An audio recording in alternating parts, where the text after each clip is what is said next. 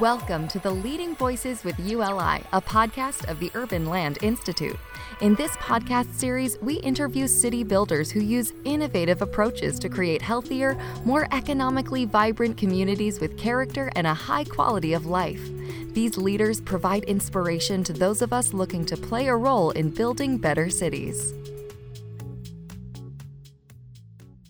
Hi, I'm Matt Slepin, a longtime member of ULI and one of its foundation governors. A few weeks ago, I had the opportunity to speak with Steve Wilson, who with his wife Laura Lee Brown are the founders and creative force behind 21C Museum Hotels. They opened their first hotel in downtown Louisville in 2006, and now they have 4 hotels in operation and half a dozen or so in development. The genesis and concept behind the business is that the initial hotel was built both as a hotel and to house Steve and Laura's art collection.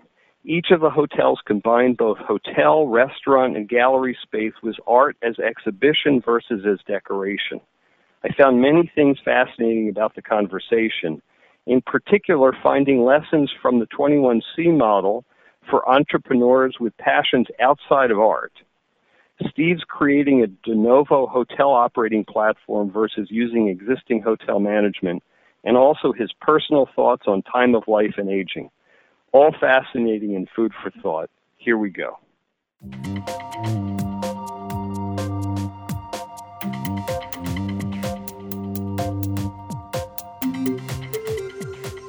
So, Steve, you had a vision and goals in starting up the 21C Museum Hotel business, and I understand from what I've read and our brief prior conversation that the vision was more personal in some ways than business, and that you were combining a love of art, a desire for a place to share your art collection, maybe even a place to live yourself, a goal to help find a draw for downtown Louisville, and an antidote for suburban sprawl.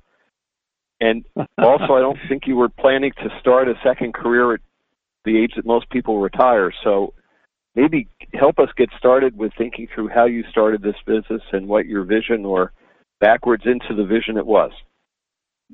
Well, that's quite a lot to talk about, but yes, that's a pretty good capsule of my life at the moment. I am 68 and have no intentions of retiring. I'm having too much fun. My wife and I are contemporary art collectors and have been my wife has been a collector since her 20s, I guess. So our interest in art and travel and land preservation are pretty much what brought us together.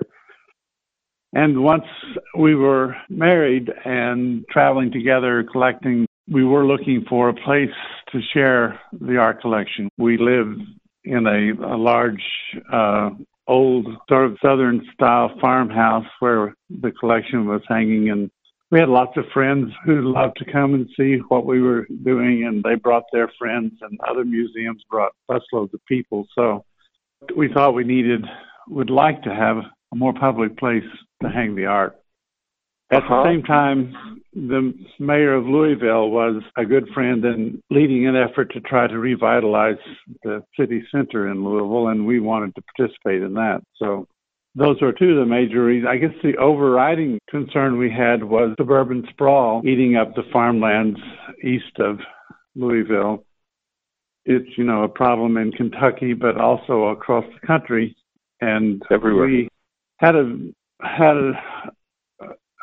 overriding vision that if we could make the city centers more interesting places to live and work, that perhaps there'd be less desire to drive to the country every morning and every night. So it didn't make a lot of sense to us to spend so much time in a car if you could be happy downtown. Absolutely. So that's art. That's art, and that's downtown. So now I need hotel. Okay. Well, the hotel is harder to understand. We travel a great deal and visit many of the art fairs around the world, and we had noticed in our travels that art was very often more integral to the community than many of the American cities that we had understanding of. In Venice, the Biennale, the art fair every 2 years, is all over the city, as well as exhibitions occupy vacant buildings and old factories and plazas. And we noticed that in other cities as well, Istanbul, Cologne, Rome. And we thought that perhaps there was a way to combine travel and art and do it in a way that would be interesting and that would make people want to come. So against all the professional advice that we could get, we plunged in.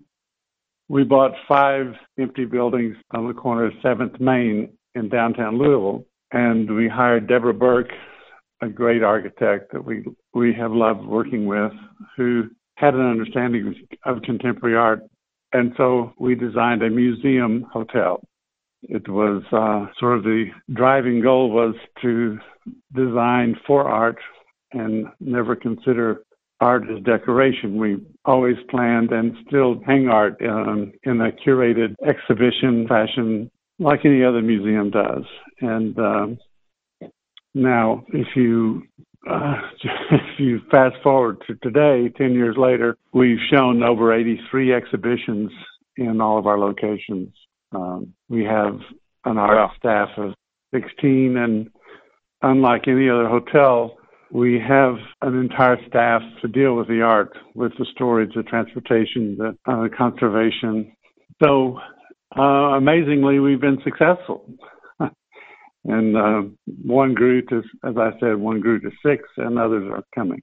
Unbelievable. Let's dig in a little bit about what it was at first. You said you bought 5 empty buildings downtown. Did you tear them down, or did you renovate them for this purpose? No, we restored them, and we used historic tax credits to do so. So the model was so edgy, we really needed every possible help that we could get. We actually got a small grant from the city, and we used historic tax credits, and we used tourism increment tax credits as well. So by cobbling together those different sources of funding, we created a budget that we thought would work. And as many of your listeners may know, restoring an old building is often more expensive, or at least more time-consuming, than just tearing down and starting new. But we like celebrating the history of the community, of the building. We like to be green, and we like to use everything that can possibly be used from the past for the future. Sounds amazing. How and the space has an art gallery, or is the art integrated in the public spaces of the buildings, or both? Well, both. We like to put art in surprising places, but when we start by finding a building that we think will work, and with a lot of analysis and conceptual drawings, we design the lobbies. All of the lobbies in all of our hotels are, if you were to walk into them, they are designed as museum spaces. So you would first think museum before you think hotel. So the walls, the lighting, the infrastructure is all based on rotating art. After we built the first one, we had no intention of building others, but other people in other communities liked what we had done, and some asked us to partner with us in their communities, and others asked us to come and do the same thing. Various people for various different reasons, but as you know, there are many cities in America that have great old buildings that are in their downtowns or on the town square that really need some tender love and care, and oftentimes they get torn down just because no one knows what else to do with them. Absolutely. We've been very lucky in the kinds of buildings that have come our way. My first impression that the idea was that we couldn't possibly do that because the core of our concept was being unique. But after we considered it more and went to see some of the buildings, it became apparent that the character of the architecture of each building does make them unique enough that even though if you stayed in more than one of our hotels, you certainly recognize the connection. But the buildings in Louisville are former bourbon and tobacco warehouses. The one in Oklahoma City is a former Model T Ford factory. A couple of our buildings are banks. And we have one brand new construction in Bentonville, Arkansas. Happened to have an empty lot near the courthouse. So it was also downtown. Right. And one of the uniting factors between what you've described in your existing properties are secondary markets, older downtowns that are in need of revitalization. Talk about kind of picking those types of markets versus primary markets, which our listeners hear about the most, and the risks inherent in that, and then the community building that you get to do. Okay. Well, certainly Louisville is a secondary market. Our political leaders like to call it the 16th largest city in America. I don't know if that's really true, but when we analyzed our success in Louisville as we approached the idea of other cities, we wanted to embrace what we were more familiar with. And so these cities that you mentioned, Cincinnati, Durham, Oklahoma City, Kansas City, are all cities that have a need for restoration of some buildings in their city centers. And very often these cities also do not have a great hotel. Many of them have had a great hotel that's fallen on hard times, or often they have new hotels that are built in the suburbs. So we went to the cities that we felt comfortable with in the beginning, but now that we have had a lot of critical acclaim, we've been on the Condé Nast Traveler's top 10 list with many of the locations. So we are actually looking at larger cities. We've come to realize that no one's doing what we're doing anywhere. So we think that we're ready for a major market. So we are looking at larger cities. We are the only museum that open 24 hours a day, every day of the year, and free to the public. And within these counting Nashville as seventh, we are actually exhibiting contemporary art in more exhibition space than any other institution in America. So that's impressive. Yes, I'm really proud of that. And we are taking contemporary art to the heart of America. Lots of people would love to go to New York or LA and visit museums, but many of them can't. So I feel like we're reaching more people than many of the institutions, the great institutions that are in our larger cities. Also, it's a different environment. If you pay $10 and you go into one of the modern museums of art around the country, and they're wonderful, fabulous places, but art in a museum does have a more sterile quality than art in a living space that you're passing through and spending time and maybe walking with a glass of wine.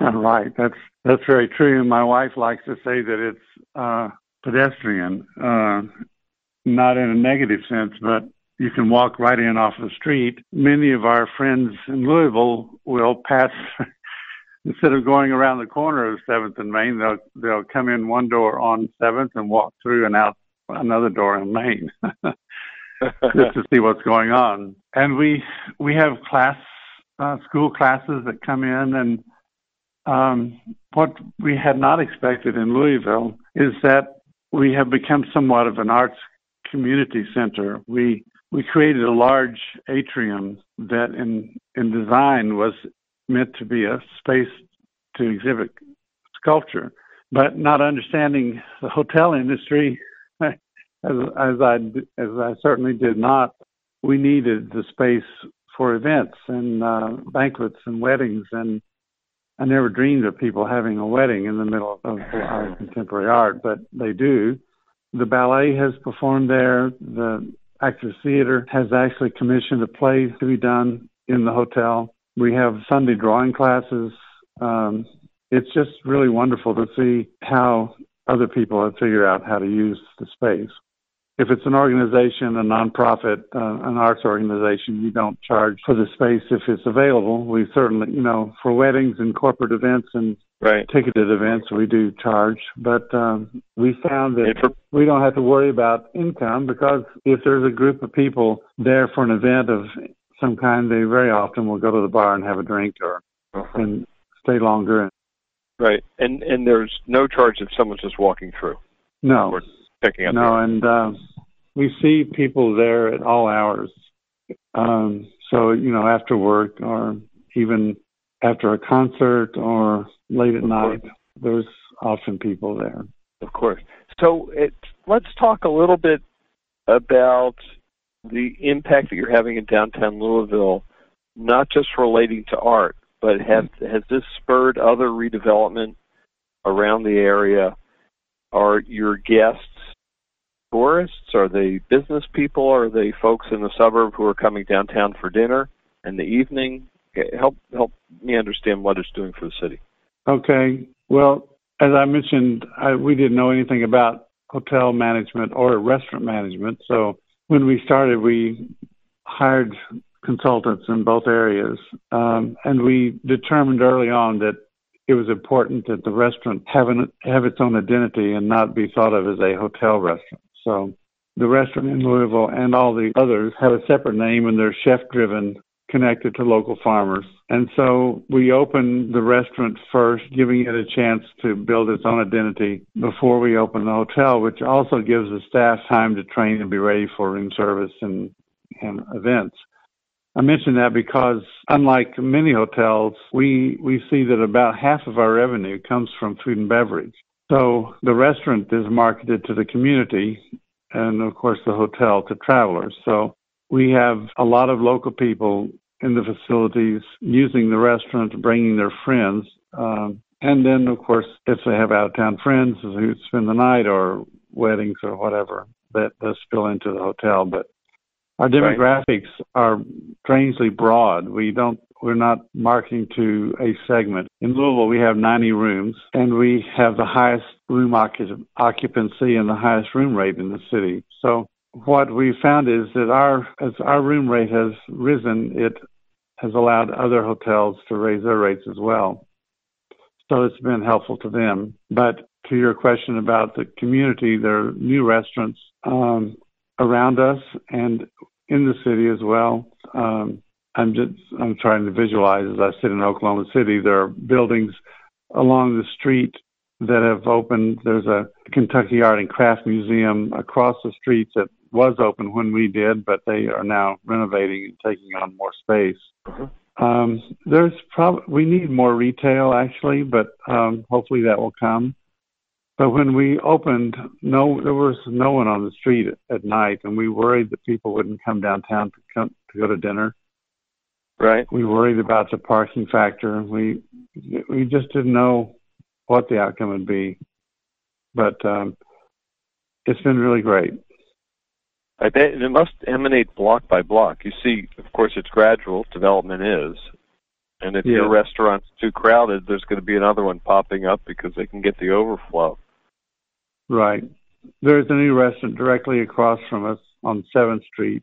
The city, the core seems to be at 4th Street. So we pushed that business district to 7th, and there's an interstate overpass at 9th. So that seems to be the edge now, and other people are buying buildings and making plans for beyond 9th Street. So as you say, it's an incremental process, and we see that in other cities as well. Sure. I guess we need to get investors to buy the buildings around the building that you buy because it's a leading edge here. So it may be a good investment. You're creating value for the neighborhood. Yes, we are, and it's gratifying. We like doing that, and we like helping others figure it out. Uh-huh. So maybe you can't do this, but help me think of a way, the lessons from the success of your hotels that don't depend on art. Are there more generic qualities to what you've done, how you've done it, what you've designed, where you've located that works with, if not art, and maybe there needs to be a special dynamic like music or other types of exhibitions? I don't know, but help think about that a little bit. Well, it is hard for me to imagine our project was passion driven, and obviously we're risk takers. And I think you see in all communities and all walks of life, there has to be those people who step out ahead and take a risk for things to change. And I think, it's important to be engaged in the community. And it's hard to imagine how another person might do that, but I know that in Louisville there's a wonderful African-American woman who started selling cookies out of a basket, and now she has a commercial kitchen and selling her cookies in baskets, but all across the city. And, I don't know, there are wonderful entrepreneurs that have figured out great ways to make a business. I love the guy who created the Dollar Shave Club. It's an internet, and I don't know where he's located, but he's made a fortune, and I'm a happy member. So it takes a passion, it takes imagination. I'm sure, hopefully, there are some of your listeners who have a dream, an idea that they want to pursue, and I would suggest looking in the areas of your community that need help, because the government, your city government, the state governments very often are all interested in helping young entrepreneurs who have a dream. One of the reasons that we went to the cities we did is because certainly, New York City doesn't necessarily need another hotel. They're not going to there usually aren't as many financing options in places that are highly successful already. So there are tourism incremental tax credits available in many cities in areas that the community is interested in growing or needs. And historic tax credits are federal and state sponsored. So we found that some states are more interested than others. So our financing in Missouri is different than it was in Kentucky and different than it is in Tennessee. Have you done any of these or seen any of these in a suburban community? I grew up in suburban Philadelphia, and the suburbs of Philadelphia are real towns. It's under-hoteled. So when I go to visit my parents and can't sleep in the guest room, I'll stay at a hotel somewhere, but they're not great places and not great choices. And there are suburban towns that have emptied their downtowns as well. Have you looked at that? Right. I've never looked in the suburbs, so I can't address that. But definitely I'm not an authority on this, but I would guess that any city, I don't know, maybe even in San Francisco, there is a neighborhood where that needs help. And if the government's interested in helping a community, they're looking for entrepreneurs who will participate. In Miami, everyone's going to the beach, but the beach is overpopulated, has plenty of hotels. Nobody is necessarily interested in helping get a hotel on South Beach. But if you go to the core of the old downtown Miami, there is a district that needs renovation. It needs new energy. It needs a population base. There are other entrepreneurs who are already locating there with retail. And so we're looking in Miami for a location for a hotel. So I would say almost any city would have that neighborhood that might have some programming that would help an entrepreneur. Absolutely. Well, one of your comments from a moment ago is if you're passion-driven and you're risk-takers and you believe in it, you can make it happen. Not everyone will be as successful as you've been. Well, I hope certainly if I was successful at what we're doing, anybody could be as successful as we have been. I knew nothing about hotels. I was raised on a farm. I was an art student, but that didn't, as an art student, there's not a lot of expectation to be financially successful when you're an art student. Of course. So I think that would be the rule. I think starving and artists go together. Yes, unfortunately, that's true. We like the fact that our programming helps young contemporary artists. We buy only living artists. I say that as a point of contemporary. We named the company 21C to represent the 21st century. So I feel like we are helping other people realize a dream. I hope we are. Many of the young artists are proud to be in our collection, and I wish them all success. Certainly we can't buy all of anyone's art, but it's really gratifying to be able to recognize talent. And I'm thinking at the moment of a young artist in Havana. I was visiting an art school in Havana, and we bought most everything he had. And since then, he's now a teacher at that same university in Havana. So I think, and selling his art to other people. Fantastic. And it's fun. Absolutely. One of the things you've said is that when you started, you hired either a third-party hotel managers, and then you had to start your own. Talk to us about that, particularly as a startup growing business, going the conventional way, but maybe it's not working. Right. I like to say it's easy to break the rules when you never knew what the rules were. Right. We did start with, we actually hired 2 separate hotel management companies before we realized that we could just do it on our own. And I think it was just really hard for the traditional hotel trained individuals to understand the concept. We like to say that we have a culture of yes. We try to help a traveler who's staying with us accomplish what they need. I don't like to say, no, I'm sorry, room service isn't open yet. We can't get you coffee so you can catch your 5 a.m. flight. I don't know. It's hard to explain, actually. But I really think that the contemporary art, while it was challenging to the traditionally trained hotel people, it creates an atmosphere that is accepting and celebrating of individuality. So our staffs, we don't require people to wear uniforms in the hotel or the restaurants. So that gives them an opportunity to be expressive on their own. And we don't have very much turnover.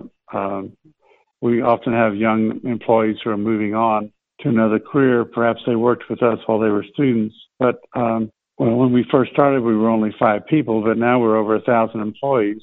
And I think we have, by and large, a really happy staff who enjoy working with us.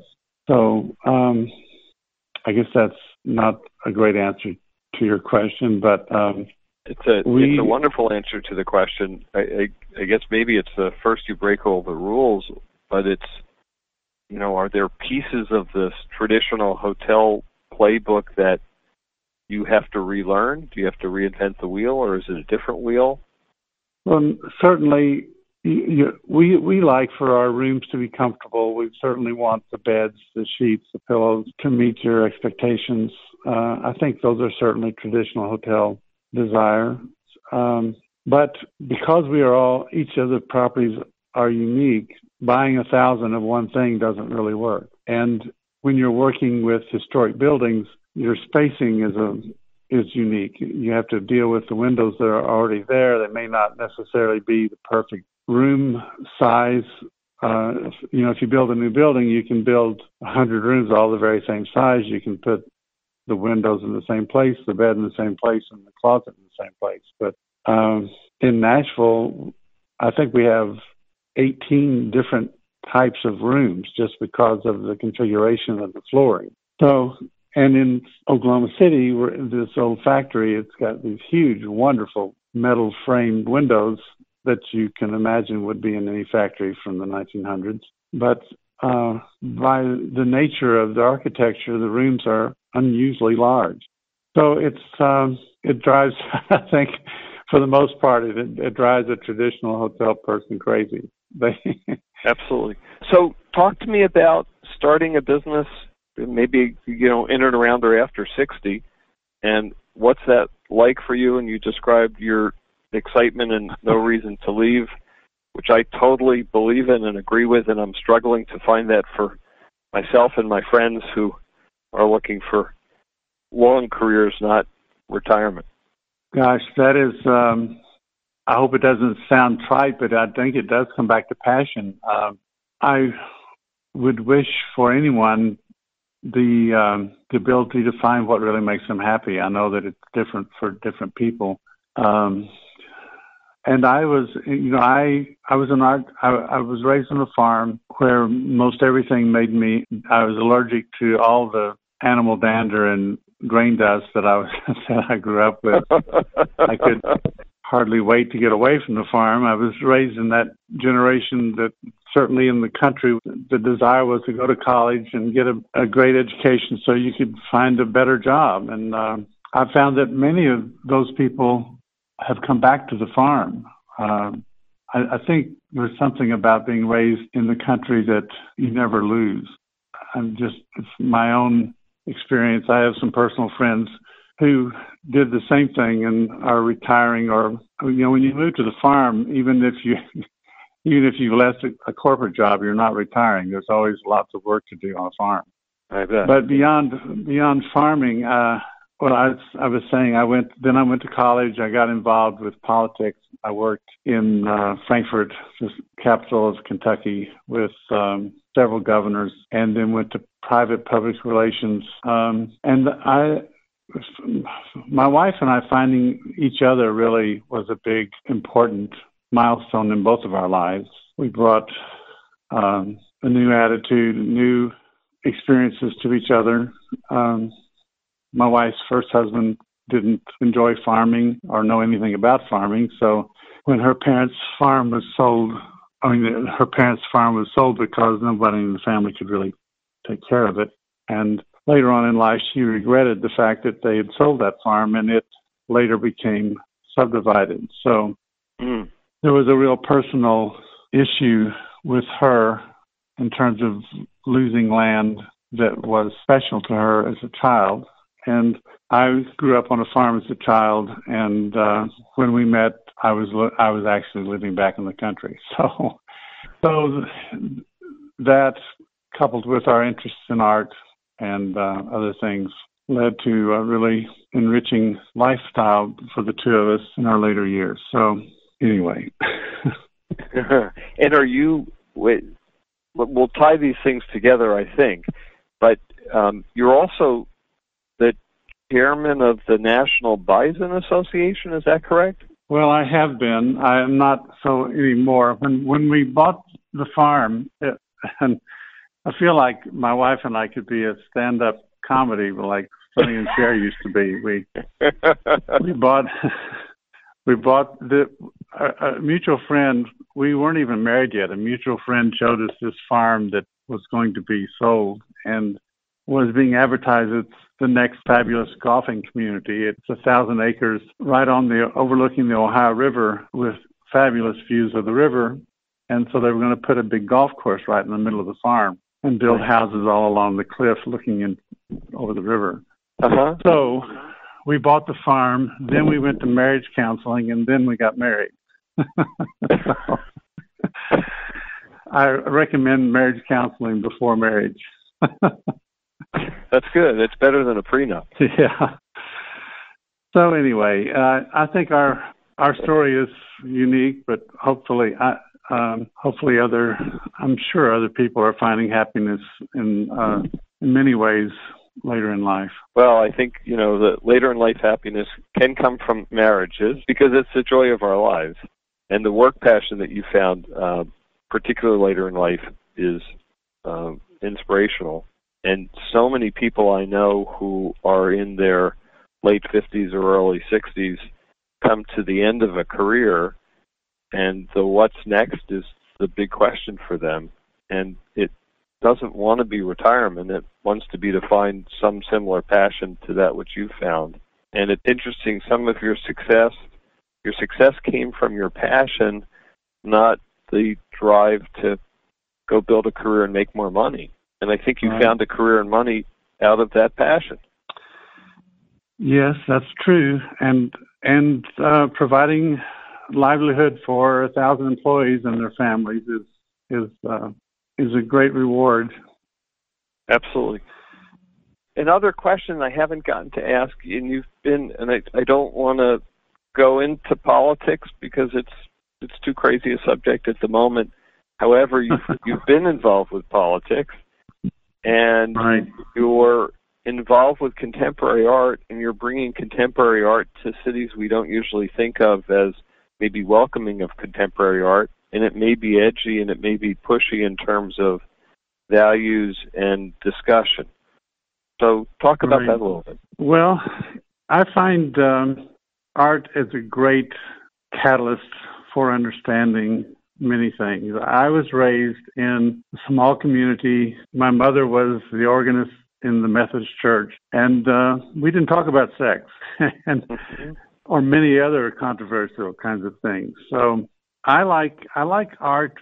I love art because artists can put on the wall something that makes you think about something you may not want to talk about or haven't talked about. So subject matters are politics, war, death, slavery, equality, and young artists are illustrating those things from their individual experiences or what they're studying in school or the things that are troubling to them. But we've shown many kinds of art subject matter that you normally would never find outside of a museum. I'm trying to think of something to illustrate. We got a great story in Durham. We had put up a piece by Micheline Thomas, who's a wonderful young Black female artist. I think she went to Harvard, and she's painting in Brooklyn now. But this was a self-portrait, and she's naked. So there's a painting of her, and then alongside it, there's a video of her in the same. Actually, she's wearing knee socks. So not quite naked. She's singing the song "Mickey, Oh Mickey, You're So Fine," and she's sort of dancing. And we were just getting ready to open, and a local community leader was looking at the painting and this exhibition, and she said, "Have you done your market research?" And the vice president who was with her said, "Well, most cities are not as conservative as they think they are." And she said, "Well, I think the buckle just fell off the Bible belt." The buckle fell off the Bible belt. I used that remark in my opening in ribbon cutting the following day, and it was in the newspaper the next day. So anyway, we use humor and sometimes things that are not so funny. And we've had some letters to the editor. Some people have been offended, but most people have not.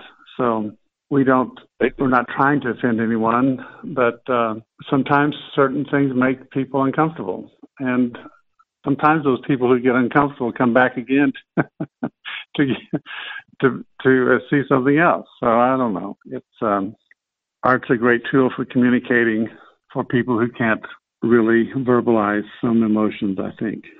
It's interesting. I don't think on this subject very often, but I think what art does is it shows a reality, and great art does not give an answer, but it shows a reality you might not have thought about, and that generates discussion. And if people are willing to discuss something without an answer, that kind of leads to understanding, I guess. Yes, that's true. I have a work that is an electronic timepiece that's ticking away my life. I took an actuary test, and the artist illustrated what is supposed to be my lifespan in digital numbers. So it shows the years, the months, the days, the hours, the minutes, and the seconds of my life. So I've hung it over. I've hung it over my office door, and most of my staff hate it. At the moment, it's hanging in the restaurant at Proof, the restaurant at the Louisville property. So, people don't like to think about death, but we all have to face it. And I don't find it morbid at all. I like to be reminded. When I had it in my office, I liked looking up at it and realizing time is precious and we don't want to waste it. It's just a graphic illustration. I don't believe the numbers I see flashing by, but I like thinking about. I don't want to waste time, and I want to appreciate every day I have, and I like being reminded that there is an end. Of course, there is, and you're living life preciously. So, congratulations. Thank you. Thank you. This is very moving and wonderful, and I think we should wrap up. Okay, perfect. Justin. All right. Thank you. I've enjoyed the discussion. Me too. Thank you very much. We hope you enjoyed this installment of the Leading Voices with ULI podcast, hosted by the Urban Land Institute. To learn more about ULI's leadership network or to join ULI as a member, please visit uli.org.